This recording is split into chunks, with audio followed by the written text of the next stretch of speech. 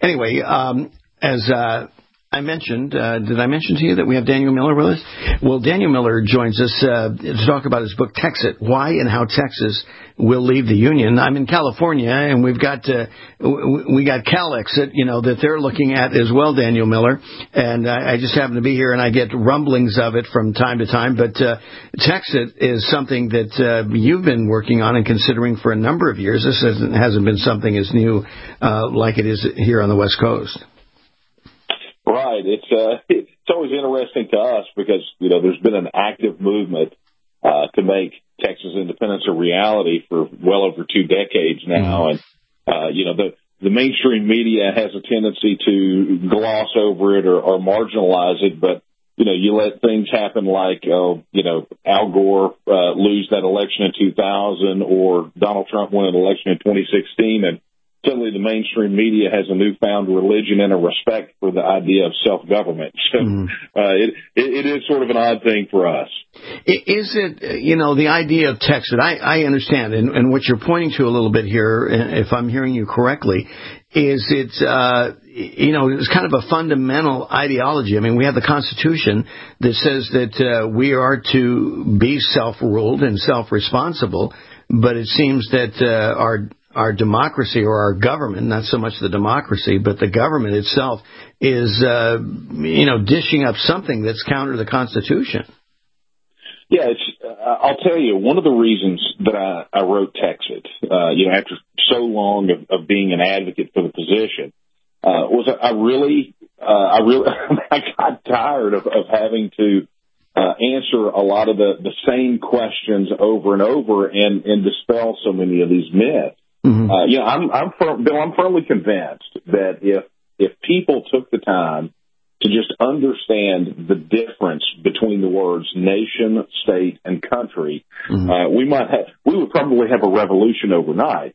Right. But it's necessary, I think, for us in this particular political climate where it is so divisive, where we have seen a federal government that is out of control, for everyone to reexamine what the union is. And when you do that and you go look at what the framers and the founders said, and you look at those contemporaneous accounts of how they viewed what the union is, you realize it for what it truly is, which is a political and economic union coupled with a mutual defense pact, which is essentially analogous to the European Union, where each of the states are actual self-governing sovereign entities that are part of this multinational agreement that is a political and economic union. And once you do that, you realize just how far out of whack the union has become and how it no longer really serves the interests of its constituent states. Well, to your point, Daniel, people are increasingly agitated. They may not discern, you've been studying this for a long time, and you've kind of connected the dots. And this is what makes TEXIT so valuable, is because of the research and, the way you break it down, you begin to become enlightened and you start to say, oh, wow, this is I couldn't quite express it in this manner. All I knew was that I felt uncomfortable. I knew something was wrong. And I think that the start of any monumental change or any kind of change, even in our own personal lives, begins with us, confronting the truth and being vulnerable and admitting that it's just not working here. Well, and I'll tell you, Bill, it makes me feel good to hear you echo what I've been telling folks through advocacy on this issue. And that is, so many people at a subconscious level have really felt this unease. I mean, they know at a visceral level that something is wrong, but because the way that the political system is, and especially the system of governance that we have, because of how the bureaucracy has really heaped all of these misconceptions on what really is, it's been very difficult for folks to put their finger on it. But what we have seen here in Texas, back when I started down this path, the idea of Texas leaving the union was polling in single digits. And, by the time we got to, say, 2014, right around the time of the Scottish independence referendum, when you had major third-party polling companies polling this issue, we saw 54% of Republicans were in favor, about half of independent voters, and 35% of Democrats here in Texas believe that Texas should leave the Union. Wow. So, we've seen this massive upswing in the numbers. We see that people that want to leave the Union consistently poll about 4 to 6 percentage points higher than those who are firm in wanting to stay. And yet somehow, because it sits outside of this normal left-right Republican-Democrat paradigm, the mainstream media turns their back on it and they don't want to talk about it, even though there have been significant developments in the advancement of this particular issue. So, again, it's one of the reasons that I felt this book was necessary, to provide a touchstone for people who are just trying to understand what's going on. Exactly. Well, Daniel, you can't expect the media to get behind this, because they're all in under the current government and the current ruse that's going on. I mean, look what's happening, how they continue to carry the water for a bigger, bloated government that finds ourselves now $21 trillion in debt, and that's only the number that we want to admit to. The other, unaccounted for liability down the road, I mean, unaccounted, at least by their measure, not by our measure, because we look at that number,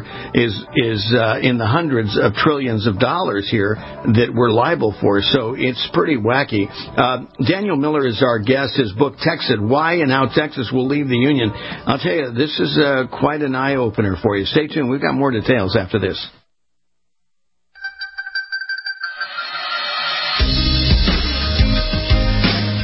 Someone once said, live free or die.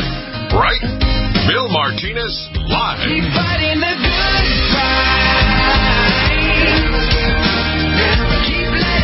Hey, we're back with you, America. 19 minutes after the top of the hour, Bill Martinez here. Daniel Miller is our guest. We're talking about his new book, TEXIT, Why and How Texas Will Leave the Union. It is the first thoroughly researched nonfiction book to delve into the motivations, the process, and the practicality of a modern-day Texas peaceful exit from the United States.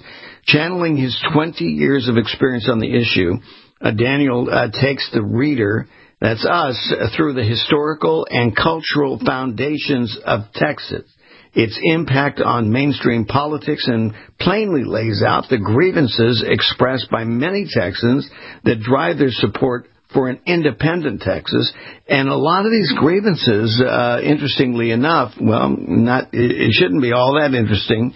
I'm sure you'll probably go, oh, yeah, that's me too. And I'm not from Texas. I may be from Minnesota or Florida or whatever, and I feel the same thing here. And Daniel, this is the research and what you've been dealing with is that at the end of the day, we're still the United States, and so a lot of the same things that you're seeing and feeling are the same things that many across the country and other states feel. Right. I mean, one of the, obviously there are some things that are fairly unique to the Texas experience, like one of the big challenges that Texans are facing in relation to the federal government right now is the fact that we overpay anywhere from $100 to $150 billion a year into the federal system. That's money that comes out of the pockets of Texas taxpayers that we never see again. But that experience is also shared with roughly about a dozen states. There are a dozen states that are donor states into the union that are similar to us in that regard. But a lot of it flows across.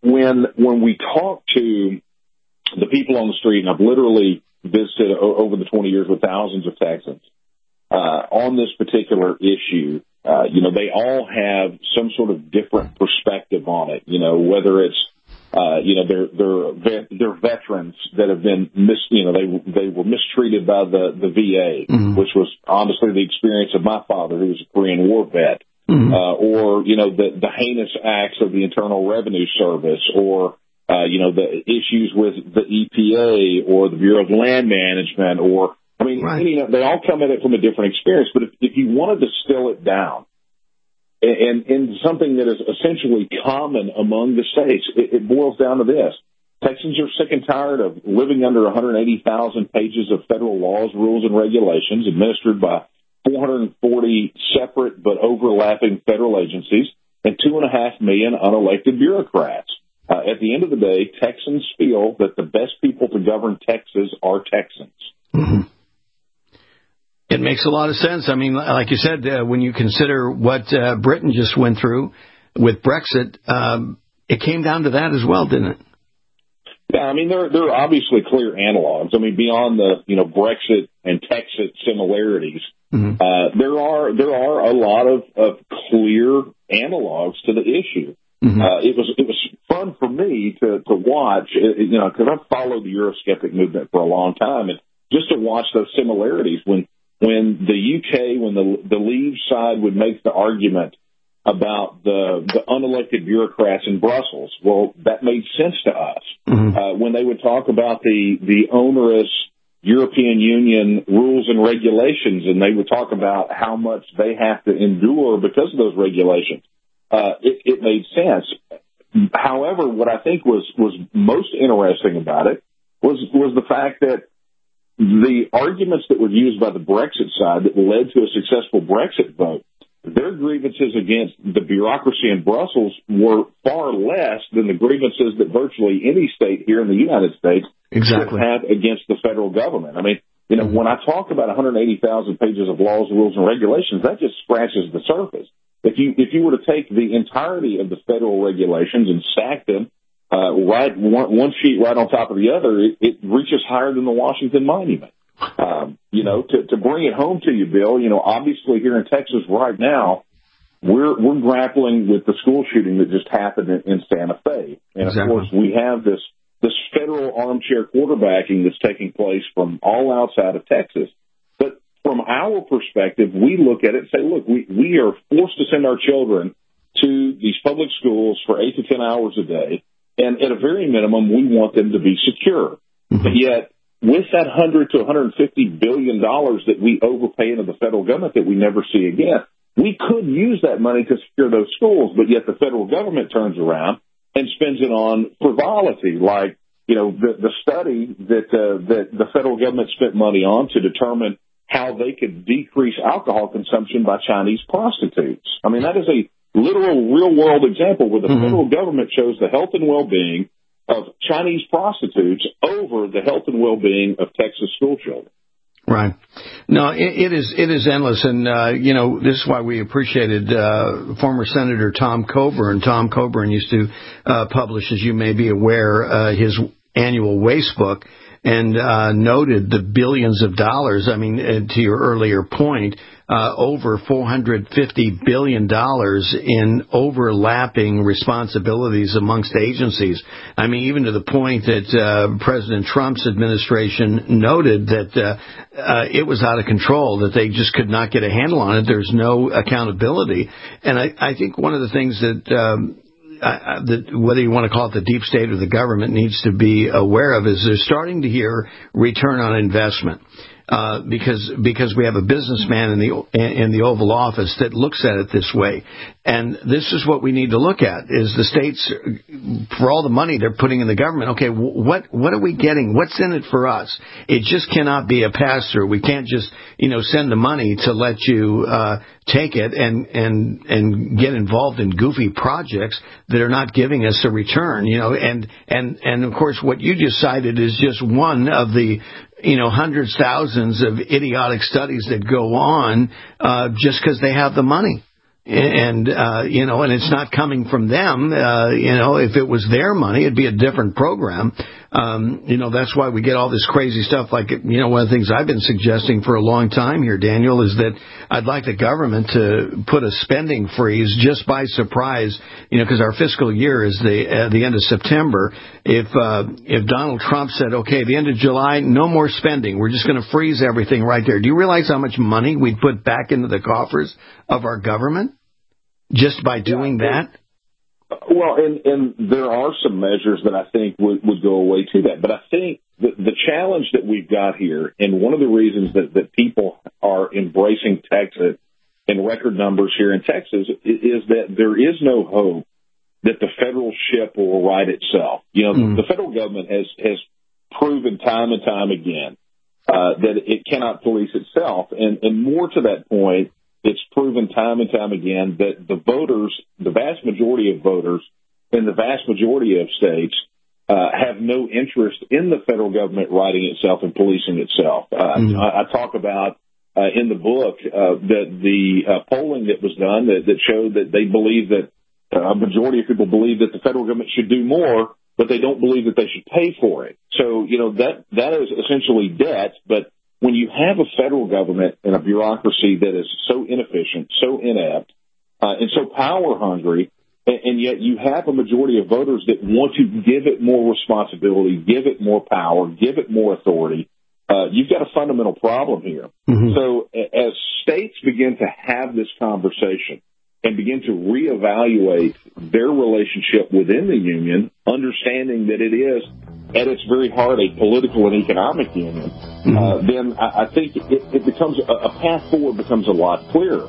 Exactly. Here in Texas, we believe that we're the best ones to govern Texas, and rather than having our laws and our policies overruled at the stroke of a pen by some unelected bureaucrat, we have the ability to take control back and deal with other nations around the world, including the other states, and including what's remaining of the United States, on the terms as appear as the Constitution originally intended for. Exactly. So we've got an opportunity here to take that step and make those corrections, but do it as a self-governing, independent nation state. Well, Daniel Miller, congratulations on the book. Appreciate the insight. We need to have you up and back again here on the show to keep us up to date. Daniel Miller, president of the Texas Nationalist Movement. Thank you so much, Daniel. Hey, thanks, Bill.